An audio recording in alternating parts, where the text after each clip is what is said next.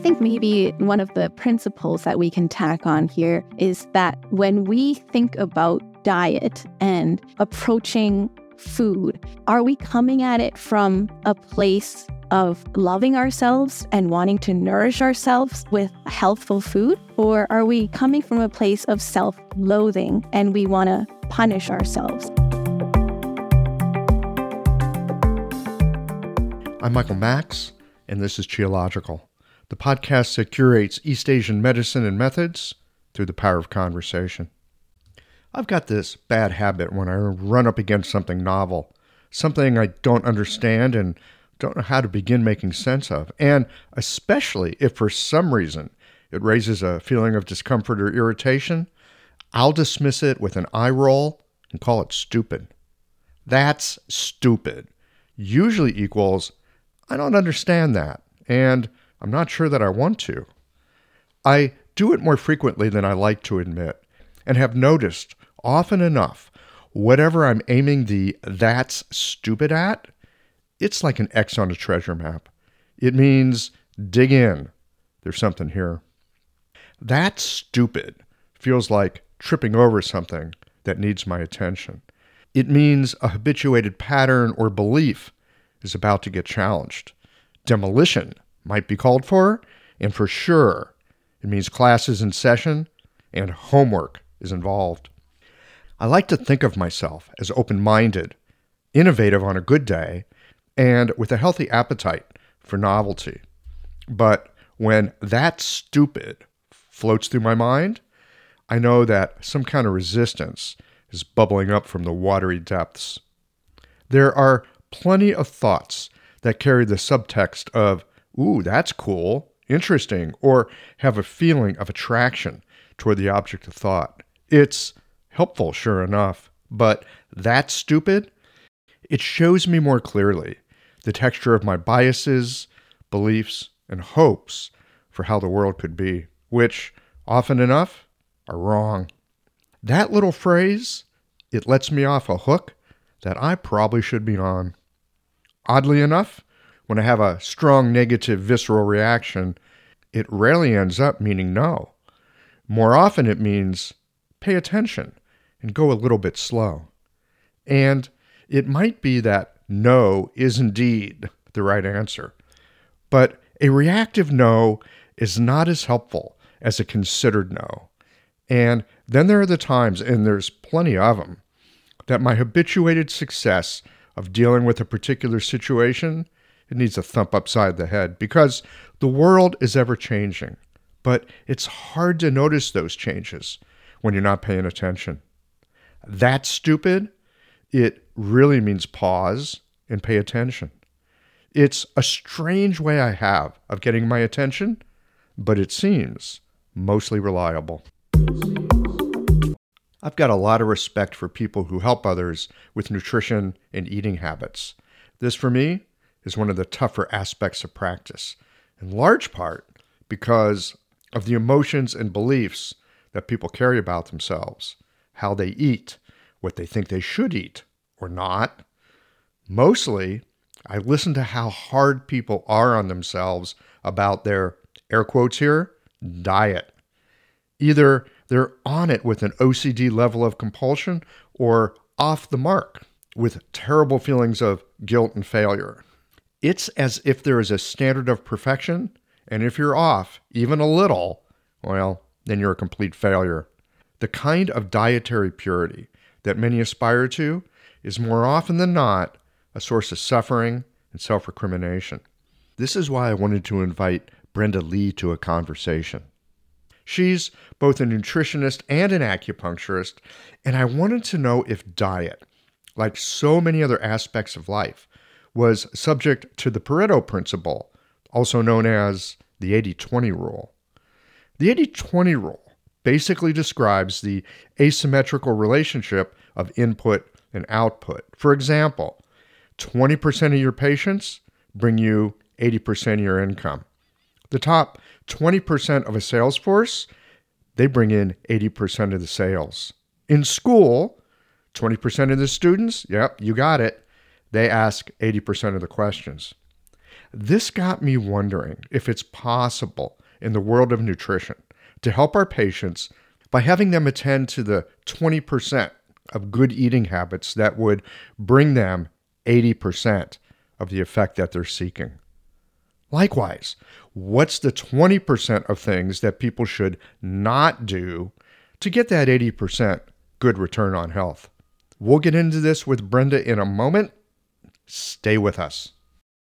These Geological Conversations come to you through the generous support of our sponsors and members.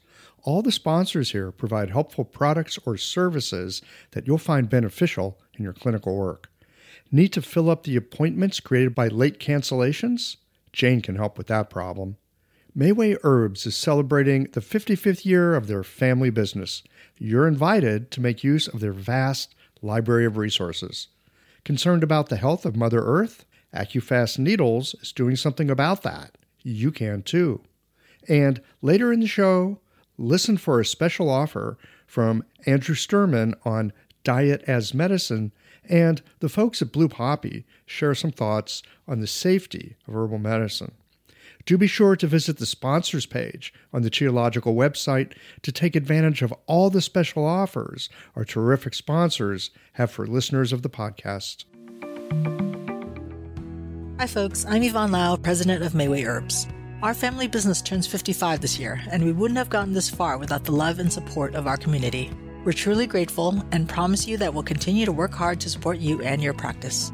Please visit Mayway.com to find the perfect plum flower brand formula or formulate your own in our dispensary. Our site also has lots of articles, videos, and herbal recipes for you to explore whenever you need a break. And tune into our podcast, Chinese Medicine Matters, for insightful discussions on all things TCM. Learn about treatment strategies and powerful herbal remedies, and enjoy bits of Chinese culture. This month, we're focusing on the treatment of various skin concerns like itchy skin and stubborn acne. And if you're a practitioner, get a discount on our skin health formulas this month too. Just visit Mayway.com. This season and every season, trust Mayway for your health and wellness needs. And as always, thanks for supporting real Chinese medicine. Change is never easy. This is evidenced by the fact that the scales weighing the number of people on the green side of change versus the number of people on the old, hard on the planet ways of doing things are still way out of balance. Our planet is suffering, but our profession has an easier way to shift the scales. The founders of AccuFast Earth-Friendly Needles started with a great needle and then created our industry's first eco-friendly packaging and reusable accessories. They also give back to nature by planting trees.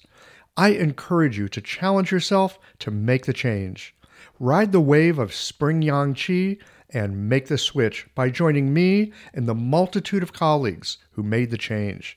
Now you can celebrate Earth Month in April with pride, knowing that you are helping us to tip the scales of planetary health towards a greener, healthier, and healing planet. Visit www.accufastneedles.com to get on board.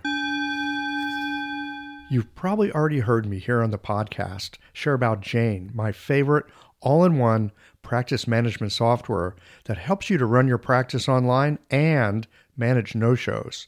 The team at Jane understands that life happens, and sometimes that means your patients are unable to make their scheduled appointment. If that's the case, a quick and easy way to fill those unexpected gaps in your day is by utilizing Jane's time-saving waitlist management features.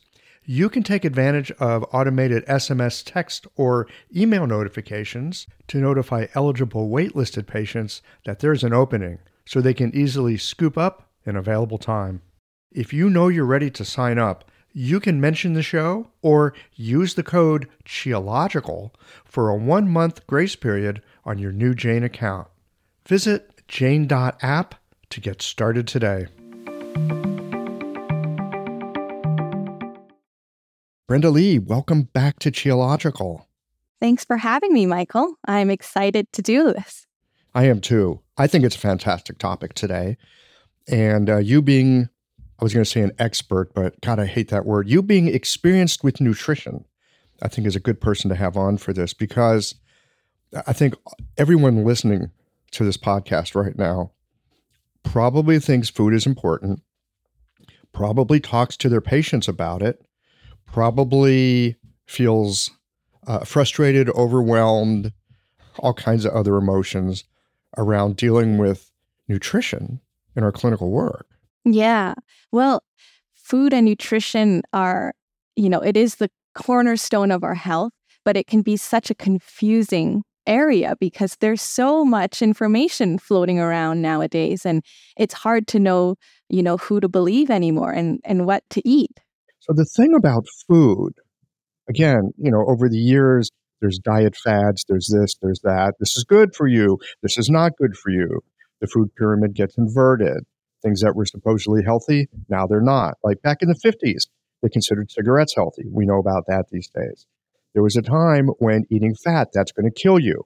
And now if you don't eat enough of the right fat, it's going to kill you. There's all kinds of stuff, not to mention the emotional factors that go into food, and good luck unwinding those because it's like so part and parcel with our nutrition, isn't it? Oh, yeah. You're touching on a lot of juicy topics here, Michael. But the emotion part, it's so intertwined with food because food can be a big source of comfort for people as well, and a big source of pleasure.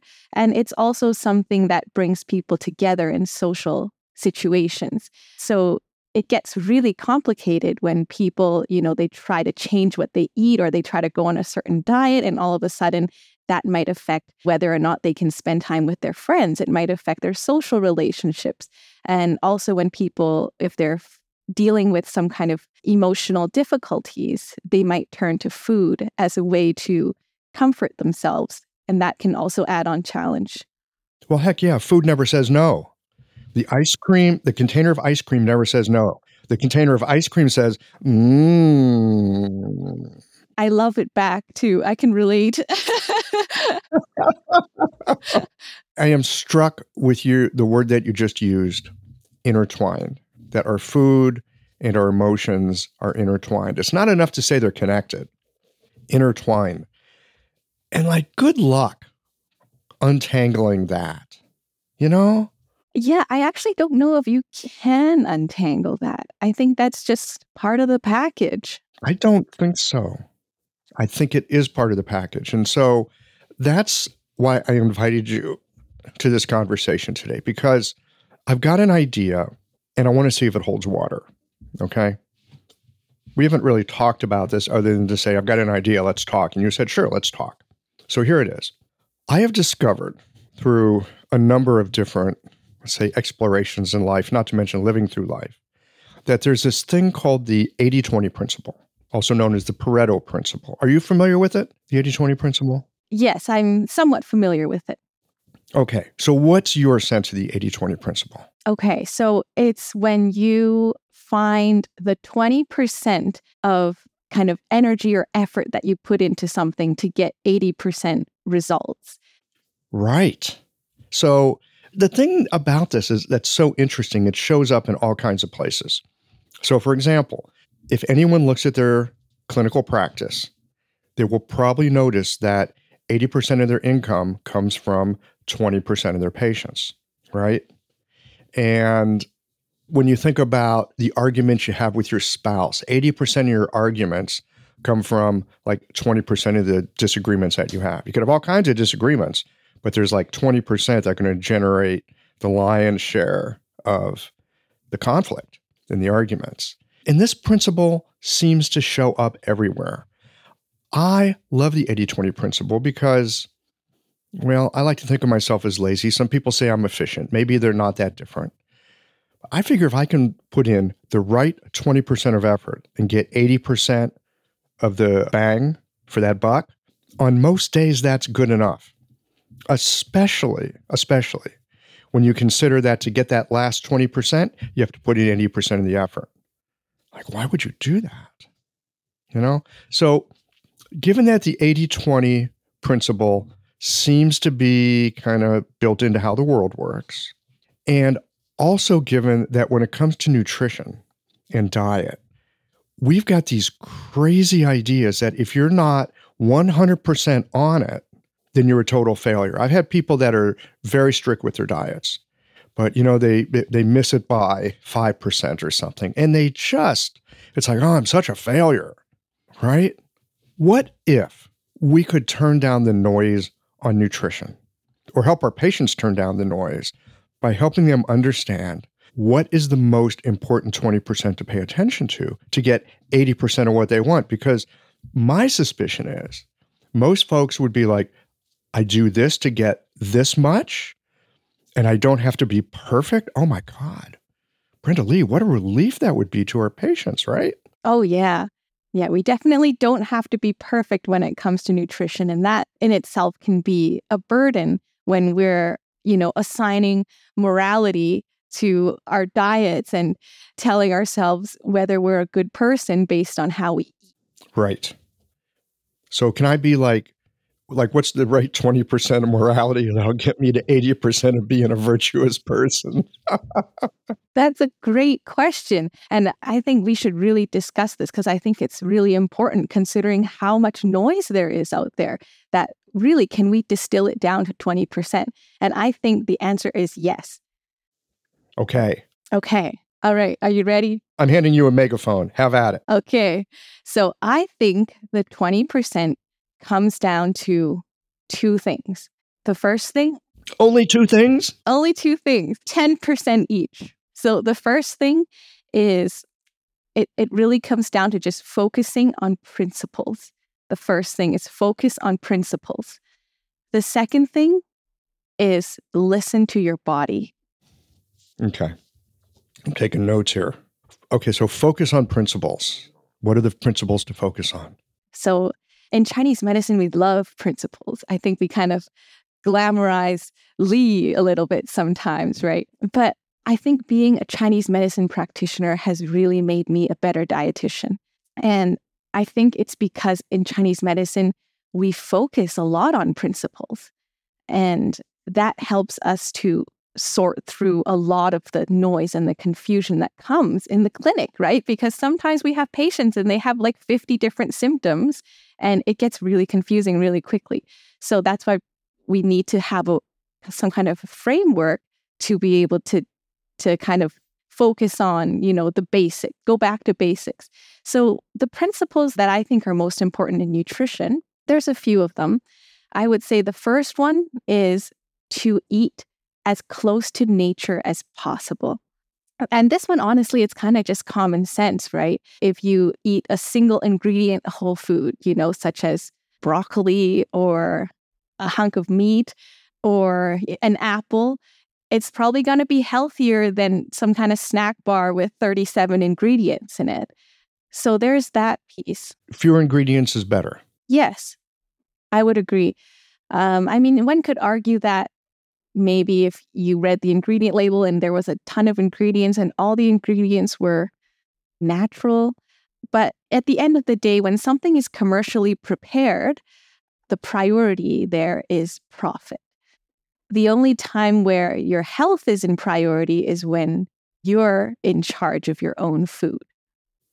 There's that. We live in a busy world. I can see outsourcing our nutrition to some degree. I mean, a lot of us do. It's convenient. And we're just talking about looking at the labels. Maybe there's a label and there's a bunch of good stuff in it. I'm thinking the air quotes here, the superfoods, very, very popular these days. And there's a bunch of stuff and you look at the ingredients and it's all, it gets checkmarked in the good category.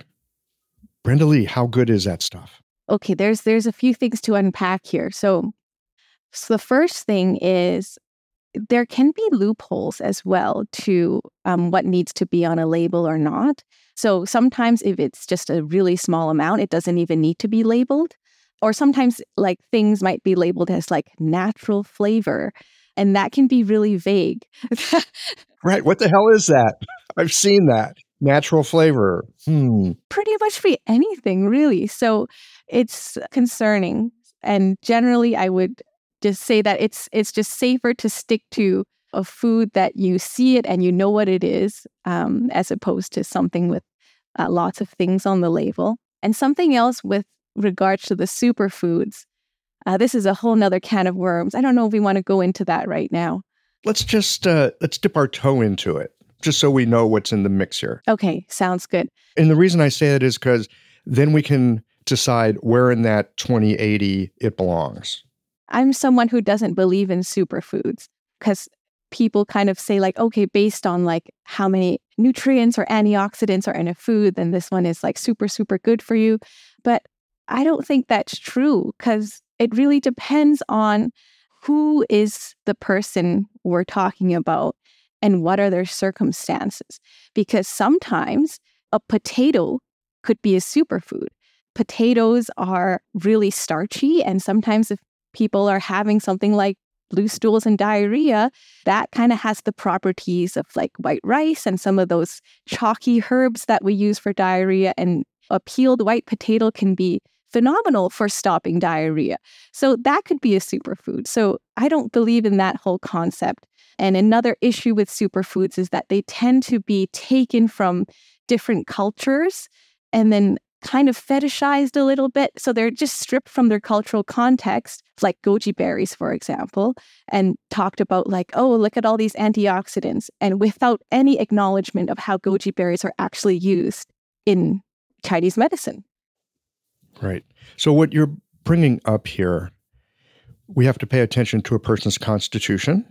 That's one leg. The other leg is their current situation, what's up with them. It's great to hear, potatoes get such a bad rap these days. Ooh, they're a nightshade. Ooh, it'll make you fat, blah, blah, blah. Starchy. Same thing with bread. Same thing with crackers. I recently had a little gastrointestinal episode, and I want to tell you something. Some bread, some white bread was like, oh, it felt so good. I could digest it. It settled my stomach. It was just phenomenally yummy. It was unbelievably delicious in that moment. So white bread was a superfood for you in that moment. And it had a little butter on it too. It was so good. Oh, but it's true. We learn this in Chinese medicine. We learn to look at context. But it's so difficult at times. We're part of the larger culture, and there's these ideas about what's healthy, what's not. And to come back to our basics and remember them. Here's the other thing too. We're very keen on looking at how herbs are combined. You were just mentioning certain superfoods. They have different herb substances, berries, whatever, from different cultures. So number one, stripped of the cultural context. But now you're also combining things that have never, ever been combined together in the history of the world. How do we know that's good for someone? Yeah, I don't know. I guess you'd have to just observe over a long period of time to see if they're safe. Or maybe a short period of time. How many times have you had people come in and tell you about the healthy smoothie they have, and then they get diarrhea afterwards? See, I'm being cleansed. Yeah, who knows? Was it the handful of ice they threw into the smoothie that gave them the diarrhea? Exactly. So, okay. So superfoods. Again, I like your rubric here, thinking of 80-20, eat simply. Eating simply would fall in that 20%. Yes, you nailed it. Yeah. Okay. All right. Yeah, I like to keep things as simple as possible because I get a lot of people asking me a lot of really specific questions, and I think it's not a really good use of energy to be focusing on things like, should I be supplementing with this vitamin? Is saturated fat good or bad? How many grams of protein should I be eating? And I mean, it depends on the person, but generally, it's not a good use of time to focus on that. It's far more useful to just stick to the principles, eat close to nature, eat simply, prepare as much as your own food as possible. Okay, so principle number 2, prepare as much as you can. Exactly. Make it DIY, do it yourself. Yes. And this could sound like it's more than 20%, especially for someone who is not preparing much of their own food. That might sound like a really daunting task. But honestly, it's not as scary as it seems. So I think the key thing here, I don't know if this deserves its own principle status, but is to plan ahead, because that is going to go a long way to help you eating your home prepared foods. All it takes is just taking half an hour on the weekend. Just sit down, put on some nice music, and start jotting down like what meals you want to eat for the week. Maybe go on Pinterest for some inspiration, and then make a little grocery list. And then once you have a plan in place, it's so much easier, because that's often the hardest thing to do, is knowing what to cook and what to eat. So it just takes a little bit of time each week. Well, again, we're not saying that there's no effort. We're saying there's 20% of particular effort. So it sounds like planning for sure falls within that 20%. Oh, yes, that's huge. Okay. Let's see. So far we have, eating close to nature, eating simply, cooking your own food, planning ahead. I want to keep it simple, so I don't want to have too many principles. I think that really covers it. Maybe the one thing I would add is to eat mindfully and chew your food well. Chew your damn food. I once heard somebody say to me, I can't remember who it is. This was many years ago, but they said, your stomach doesn't have teeth. Unfortunately, it does not. Or fortunately, those teeth will get worn down quick in that acidic environment. That's for sure. Okay. Wow. This is really interesting, Brenda, because I know for myself and I know for my patients for sure, and you were just mentioning this, they want to know like how much protein or how much this, how much that, carbohydrate, what kind of carbohydrate. And it seems to me like what you've done is sidestep that question and really invited people into looking at simplicity and thoughtfulness. Yeah, exactly. Simplicity and thoughtfulness. It'd be so much easier if you could just tell me the 20% of what I should eat and what I shouldn't. Well, that's what people want. They just want, oftentimes, like, just give me a list of rules, no this, yes, this. Okay, so it's not simple. Well, that's the thing. Perhaps it's simple, but not easy. Simple, but not easy. You sound like a Zen practitioner. I listen to too much Theological. That phrase has been known to come out of my mouth from time to time. All right. The other thing that you had mentioned, and I think this is where a lot of us run into some rough water, is listening to our body. I'm thinking of a patient I have, and I just love her to pieces. I love most of my patients to pieces. Have you noticed that you kind of love the people that come to see you on a regular basis? They're so, they're just open and inquiring and, on some kind of a journey. It's hard not to kind of fall in love with them, be happy to accompany them. They kind of become like a family member that you're excited to catch up with after a while. Totally. So I've got this one woman, and she loves Diet Coke. She loves it. And she says, and she also knows that it really mucks up her digestion. But she says this, she says, it's the only thing that gives me comfort. Oh my God, right? Talk about entanglements. So how do you listen? Help me out with helping her out by how do you listen to your body when it seems like your body might be lying to you? Oh, man. Nice softball question. Yeah, we're jumping into the deep end with this one.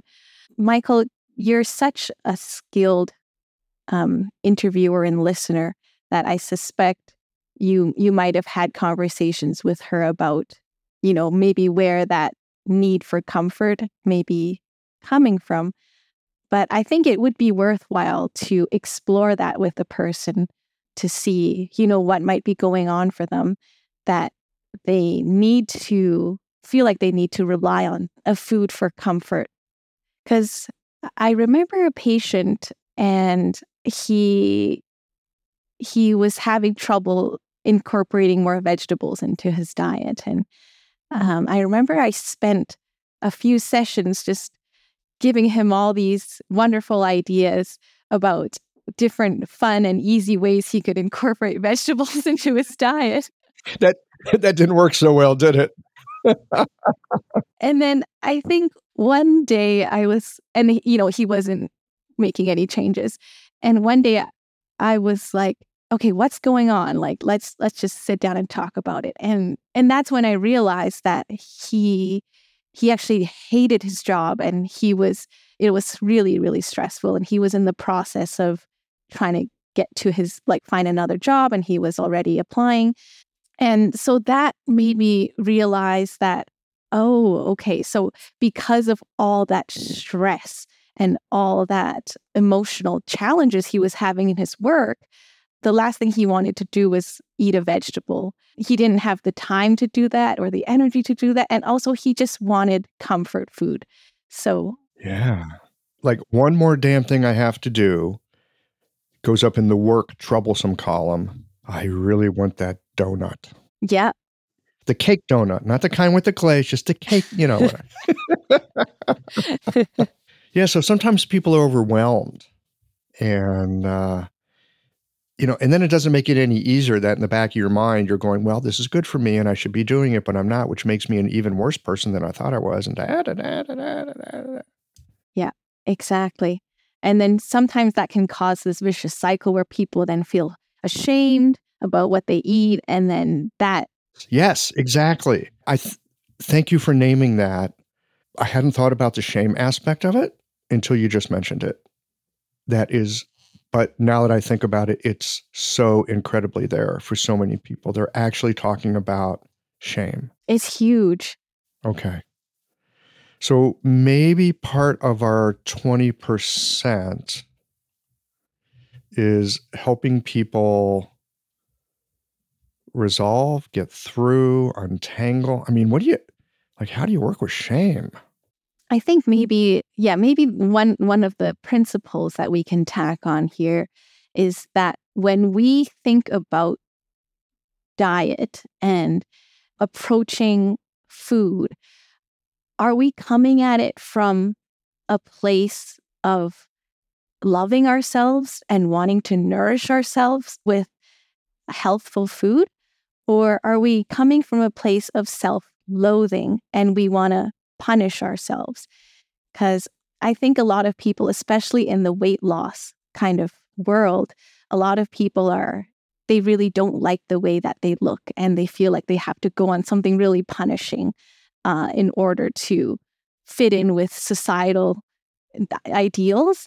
But I really encourage people to eat in a way where I'm taking care of myself. I love my body. I appreciate my body for what it does, and I want to nourish it with the best foods possible. Oh boy. You don't have to go very far in looking in any direction where there's some kind of advertisement targeted at you that's reminding you how your physical being is deficient. Oh, yeah. And I think a lot of those ideals actually are not healthy to strive for. Yeah, that's the thing, is that there's a lot of unhealthy ways that people can use to lose weight. And even if they end up looking like that person on the billboard, maybe their health is actually in a worse state than they were before. Right.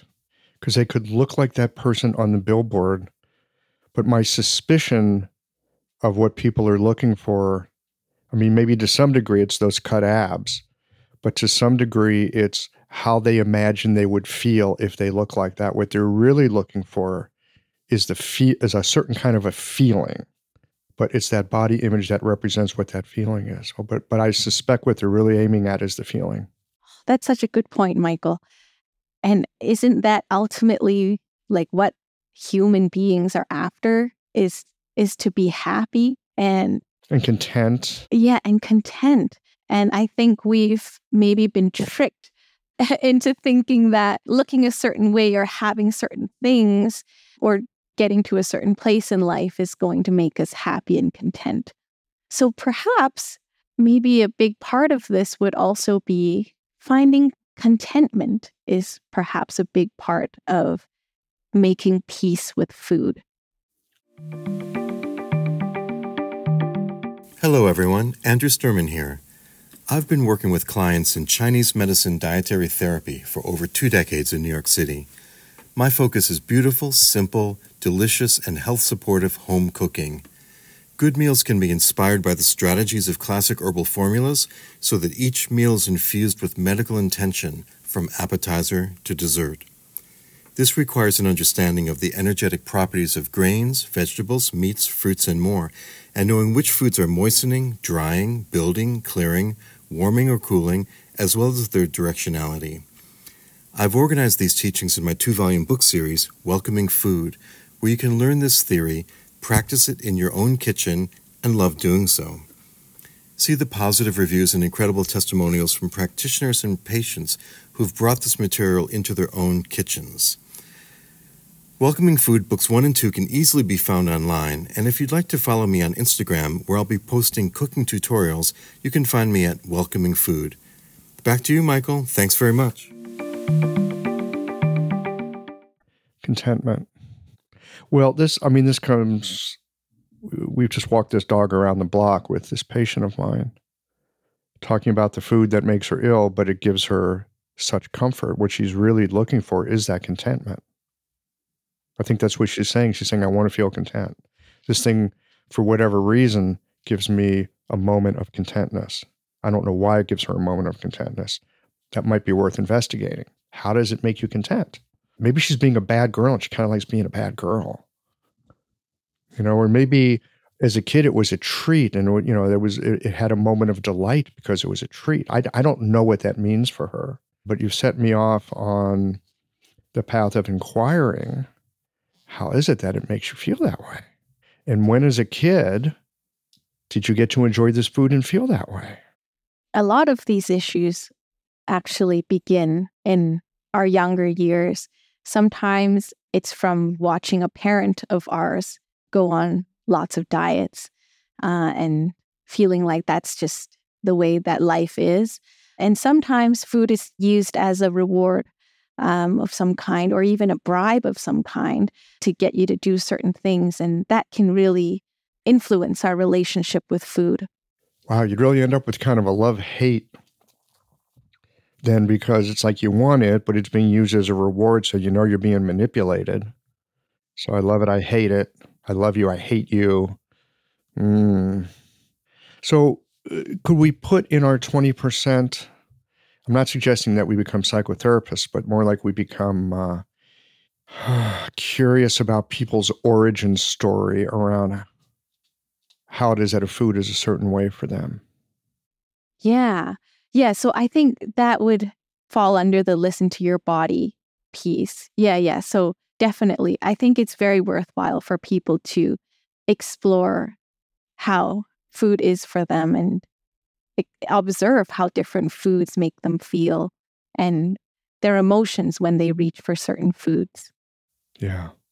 I'm thinking too, my role as the practitioner, as we've uncovered this in the conversation, there's probably going to be some shame that shows up somewhere along the path here. And to be attentive to that. I mean, much in the same way that a lot of practitioners are very tuned into trauma, like just being aware of different traumas that people have had. I'm not saying people have had trauma with food, maybe they have, but just recognizing that shame is probably going to be intertwined there somehow, and to figure out a way of leaving some space for that, working with that. You've had a lot of experience working with people around this. When you are working with someone and you notice that they've got some kind of shame coming up around food, how do you navigate that? Yeah. I usually see if the patient is already doing some kind of mindfulness practice or something that allows them to be more present, because whether they are, they like to go hiking in nature, or whether they do yoga or they like to meditate, I encourage them to take up some of those activities, because when we are present, then we can tune into ourselves better. And that's when we can listen more to our own emotions and see, and just check in with ourselves. And this is something that I experience in my personal life as well. I've noticed that sometimes when I'm feeling really stressed, or I have some kind of challenging emotion come up, I'm only human. And definitely in those situations, I notice that I want to like eat some highly palatable foods because it gives me kind of that dopamine hit that helps to make me feel more comforted. And sometimes it'll be the other way around where, I'll have a couple of days where I feel like, I just feel so ravenous for, certain foods. I want to eat the whole bag of chips or something. And that's an opportunity for me to check in with myself and be like, what's going on these couple of days, Brenda Lee? And sometimes, that can be really helpful. Yeah. It sounds to me that maybe part of the 20% is some kind of capacity for compassion for oneself.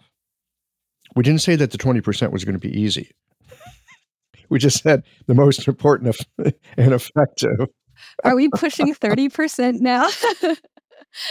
No, I don't think so.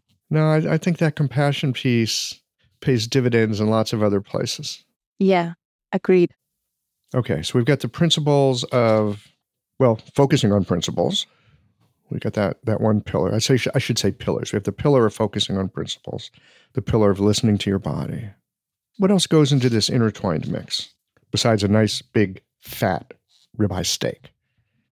Yeah, what else goes into the 20%?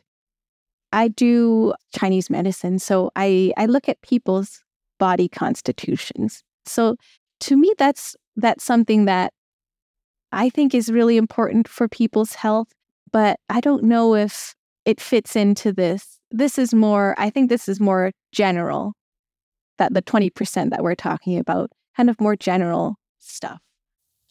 Well, constitution is pretty important. I mean, we walk around in it. That's true. Yeah. Yeah, that's true. So I would say that is pretty important because we can get really sick if we eat foods that are not right for our constitution. So I think it is really valuable to know our constitution and to feel empowered to know, okay, these foods are going to support my constitution and these foods are not. Mm-hmm.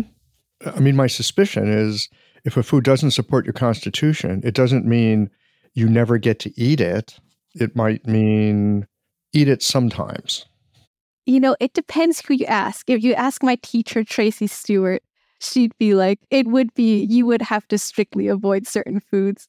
And so, for some people, especially, so I do the Sasang Constitution. I studied with Tracy, and a lot of so young, they have to be really strict. They can become very sensitive to warming foods like garlic and onions. I'm so young, though, so I'm someone who does cheat sometimes. And, I eat foods sometimes that are not right for my constitution, and I don't really notice it quite as much. What is it? So young is like Xiaoyang in Chinese? Yes, it is Xiaoyang, but it's not like the 6 conformations. So this is more like greater yin, greater yang, lesser yin, lesser yang. It's like the bigrams when the yin and yang split into the 4 bigrams. So what is a So-Yang constitution? Well, okay, so first of all, I'm really curious because like you're saying, some people are more sensitive. Some people may be a little, when I say sensitive, I mean reactive to food. Some people may be a little less reactive. So the So-Yang sounds like a bit more reactive. You're going to notice something sooner if you're eating off the menu. Absolutely. So what does a So-Yang constitution look like? Oh my God, I'm afraid it's me. So our constitution is basically like our internal climate or our internal landscape. And so we look to nature and see our body as a reflection of that. And So-Yang is basically a very hot and dry environment. So-Yang is lesser yang, because when yang gets to its greatest point, that's when it starts to transform into yin. But we're still at the lesser yang phase. It's not about to transform into yin anytime soon. This is pure yang. It's hot and it's dry. So these people need cooling foods to kind of cool down and moisten that desert-like environment in their body and bring it to more of a balance. So no garlic. No garlic. Probably no cinnamon. Probably no onions. Hot, spicy gongbao chicken. No, chicken's warming too. So it can be a challenging diet to follow. But the nice thing is that So Young respond really quickly to the diet. They often feel significantly better within 2 weeks of doing the diet. And that's because when you have a fire going on inside your body, all you have to do is just spray it with a fire extinguisher and it'll go out right away. Or choke off its oxygen. Yeah, exactly. Yeah. Coffee's probably in that category too, isn't it? Yeah. Whiskey? Yeah, probably in that category. Oh boy. Okay. So this brings me to another thought with our 80-20. We've just been talking about the 20% that's helpful. You bring up the satsang constitutions and how, if you eat the right stuff, it's really, really helpful. And that makes sense to me. That totally makes sense given what I think I know about Chinese medicine. So because of yin and yang, there's the stuff that we can do that's helpful. There's the 20% of what we can do that's helpful. We've had a little discussion about that, and it's been really fun. So thank you for this. What's the 20% that should be avoided? Again, with the idea that that's going to get us 80% toward where we want to go. Okay.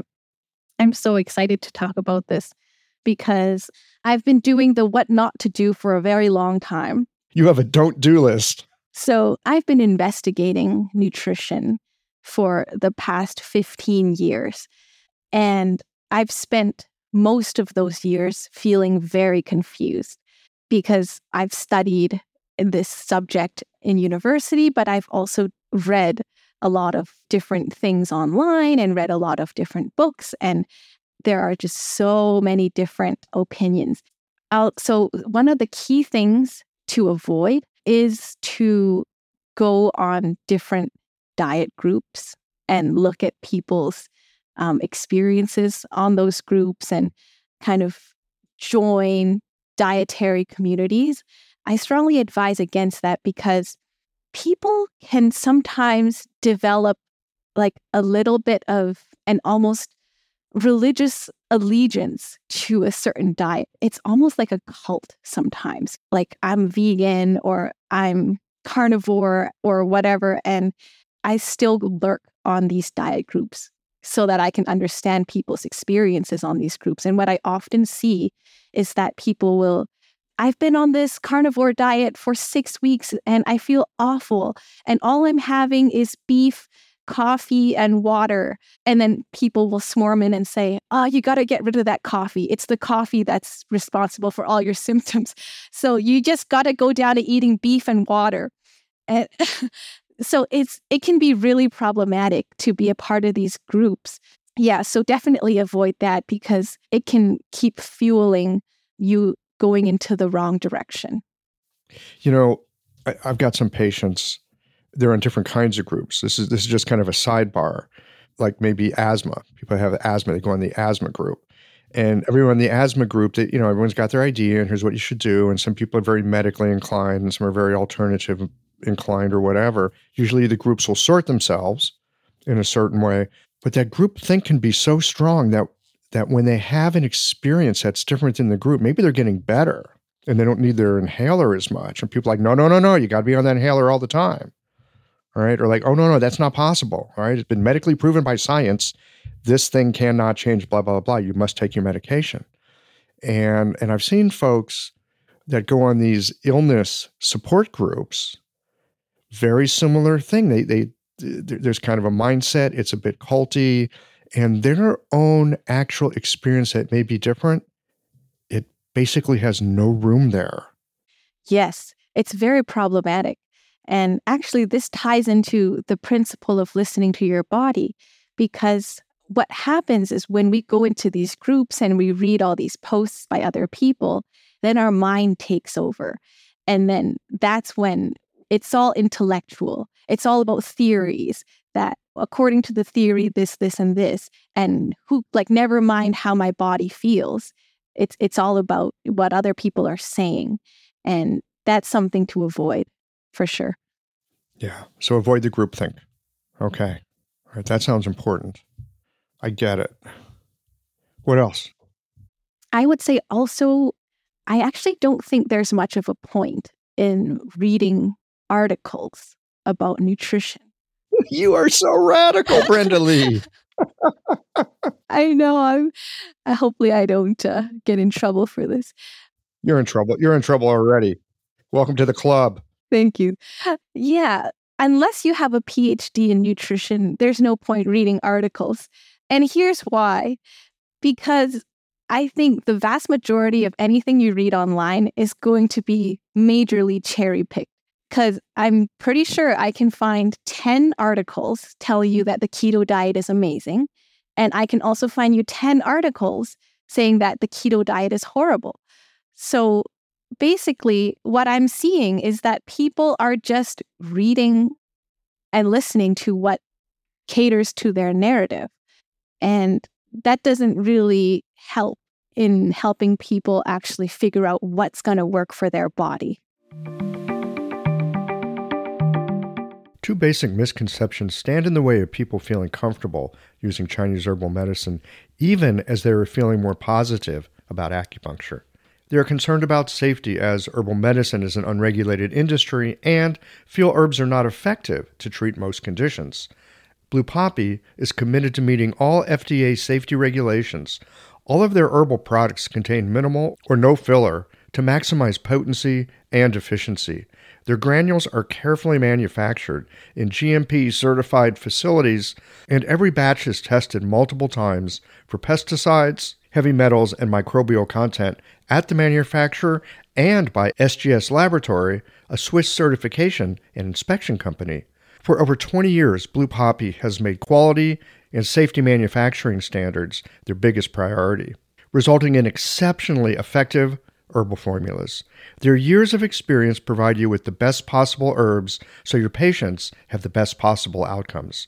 With free shipping and free drop ship service on orders over $50, Blue Poppy should be your favorite place to shop for herbs. Use the code CHI2024 to receive 10% off Blue Poppy products on your next order. Right. We have a bias looking for a confirmation. Yeah, so that's why I think it's far more worthwhile to just focus on the principles and listen to your body and just ignore all the noise out there. Again, simple, not easy. I mean, we're walking around in our body. We can listen to it all the time. Should we? It's like the Mission Impossible thing. Your mission, should you decide to accept it or not, is to listen to your body.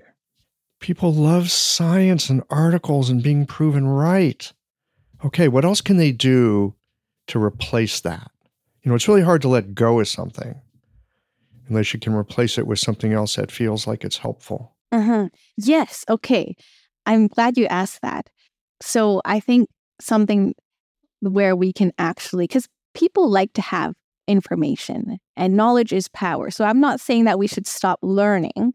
But I think here's where we should focus our energy when it comes to learning is I like to look at kind of tried and true. So what's tried and true? There are a few things. Okay, so a few things here. The first thing is people often there's this hierarchy of scientific evidence and case studies are on the bottom and near the top of the hierarchy are randomized controlled trials. But I think screw the whole pyramid. The most robust form of evidence that we have right now, I think, are communities of people who have made it past 100 years of age, and they're still living long, healthy, productive lives. Oh, wait a minute. Didn't you just tell us not to go online to communities? Yeah, I'm encouraging you to go to in-person communities. Okay. Yes. Of people that are old and vital. Because those are living case studies of people who have made it this far. And I think that is the most reliable form of evidence. Because that is evidence there's no confirmation bias, there's no industry sponsorship, whatever to it. These people have actually lived this long. And if you want to live this long, let's go and see what those people are doing. I love the piece that you mentioned about in person. That's something that I think is really important for health too, is having in-person connections, which are harder and harder these days because isolation is one of the biggest killers, actually. I think there's scientists that have found that it's more deadly than cigarettes and alcohol is actually isolation. And isn't it especially interesting as we come out of the plague years and as there's this air quotes social media that gives the appearance of connection that people connect to, that we are increasingly more isolated, and that's seen as a virtue in some way. It's like, well, I'm safer, right? During COVID, it was about, well, isolate to be safe. And a lot of folks, especially younger people, it's very difficult for them to be face-to-face in the same room with someone, eyeball to eyeball. And so there's that appearance of safety by having the mediation of the phone. But that eyeball to eyeball, especially over a dinner table. Yes. I mean, I'm sounding kind of old-fashioned here, partly because I'm old. But man, you don't get away with nothing at the dinner table. Thanks for mentioning the dinner table, actually. I think that might be another one of the mini principles, is to share your meals with other people over, is to eat your meals with other people that kind of lift you up. And I think there's actually in the Brazil food guide, I think, in their national food guidelines, one of their guidelines is actually to eat with other people. And that's a health guideline. Yeah, I'm putting that in the 20%. That makes sense. That intuitively feels right. And no phones. Oh, 100%. I'm with you on that one. I'm constantly having to tell my wife, put the damn phone down. No, give me the phone. She's like a teenager. Okay, Brenda Lee, you're talking some old-fashioned principles here. Can I add one more old-fashioned principle? You can add as many as you want. Okay. Well, I just had one more thing to add because we were talking about, learning and still finding ways to accumulate more knowledge in a way that's useful. And there's one more area where I think people can focus their energy on learning about nutrition. And that's in the area of traditional foods and traditional cultures. So that's another one of my tried and true things because, traditional cultures have been around for thousands of years. So their diet... Mm-hmm. They're like old people. Yes. So these diets and these foods and these ways of eating from different traditional cultures are something that are really worthwhile to study because, they've been tested over time. So one of the things that we can do is look at where we live, our environment and our climate, and examine, okay, who are the traditional people who lived on this land? And how can we learn from them about how they have foraged and harvested and grown food in this climate for thousands of years? Because that gives us a clue about maybe that's how we could be eating to be staying healthy. Leaning on what has worked. Yes. Leaning on what nature says, this is appropriate here, in this climate, in this space, in these seasons. Much trickier in our modern day, especially if you live in a place where migratory people used to live. So there's that as well. Yeah. So for them, they might not have been able to grown as much food because they didn't have an established kind of area. So I suspect those cultures might have relied more on animal products. And that's something else we can learn from is, how did traditional people honor the whole animal from head to tail and using all the organs? Because that is actually a really important way to nourish our bodies. In Chinese medicine, we know that some of the most potent herbs are animal-based. And whatever organ of the animal is going to nourish our organs. So really normalizing eating all the odd bits of the animal, I think, are really important too. Yeah, I believe that's an acquired taste. But maybe all of our tastes are acquired tastes when I think about it. I remember living in Taiwan, and my friends there loved chou tofu. And like, you're at chou, you're at hao, right? Like chou tofu you could smell from 3 blocks away. You know, it's like, that's the stuff. And I mean, I tried it, but man, I just could not wrap my taste buds around it. And yet, when I think about the environment of Taiwan, which is really humid, I mean, people here in St. Louis, Missouri complain about it being hot and humid, but it's like, yeah, try Taipei. So it's really hot and humid down there, and the chou tofu is so, I mean, it's like almost pathologically fragrant, you know? So it's really good at dispersing dampness. That's so cool. Right? And they love it there. But again, it's an acquired taste. And from a Chinese medicine perspective, I can see how that would be helpful. Super, super fragrant. It's going to cut and break up that stagnating dampness. That's so fascinating because I only think about like kind of acrid herbs and spices cutting through dampness. And it's so interesting that the fragrance generated from fermentation could also have the same effect. Sure. Yeah. Isn't Chinese medicine fun? So much fun. Okay. So this seems like a pretty good place to start. 20% of things to attend to, 20% of things to sidestep. It's a good start. And you know, I would invite all y'all's out there listening, as you think about this, you'll probably find some stuff of your own. And if you do, like, send it in on the back of a $20 bill or just email it. And, you know, I could share it on the podcast, you know, like in a little beginning segment or something, so that we can benefit from the wisdom of our community around this idea of the 20% around food that's helpful and the 20% avoid. Yeah, that would be great. Yeah. Anything else to add? No, I don't think so, Michael. I think we've covered it. We've had a very hearty discussion, I think. Yes, we have. Okay. Brenda Lee, it is always a delight to hang out with you. Thank you so much for this investigation today. Likewise, Michael. I had a blast today.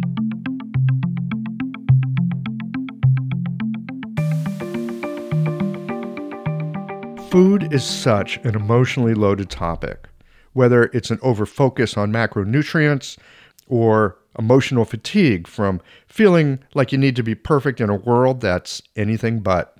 I'm not trying to help my patients with excuses when they feel like a failure for not measuring up to someone else's standard of willpower. And when obsession about food diminishes the joy that comes from food, that's also a problem. So I like the idea of encouraging people to shoot for the most important 20% that will give them the 80% of what they're looking for in their nutrition. And likewise, knowing the 20% of what they should avoid. This seems more than doable, and it leans more on process and trajectory than perfection and obsession. Thanks as always for listening. If you liked this conversation, if you learned something new or found a moment of inspired insight, share the episode with your friends. If you want to support Qiological, there's just one way to do that. It's by going to the website and becoming a member or leaving a one-time contribution today. Well, folks, that's it for today. Join us again next Tuesday for another conversation that connects up the voices of our community.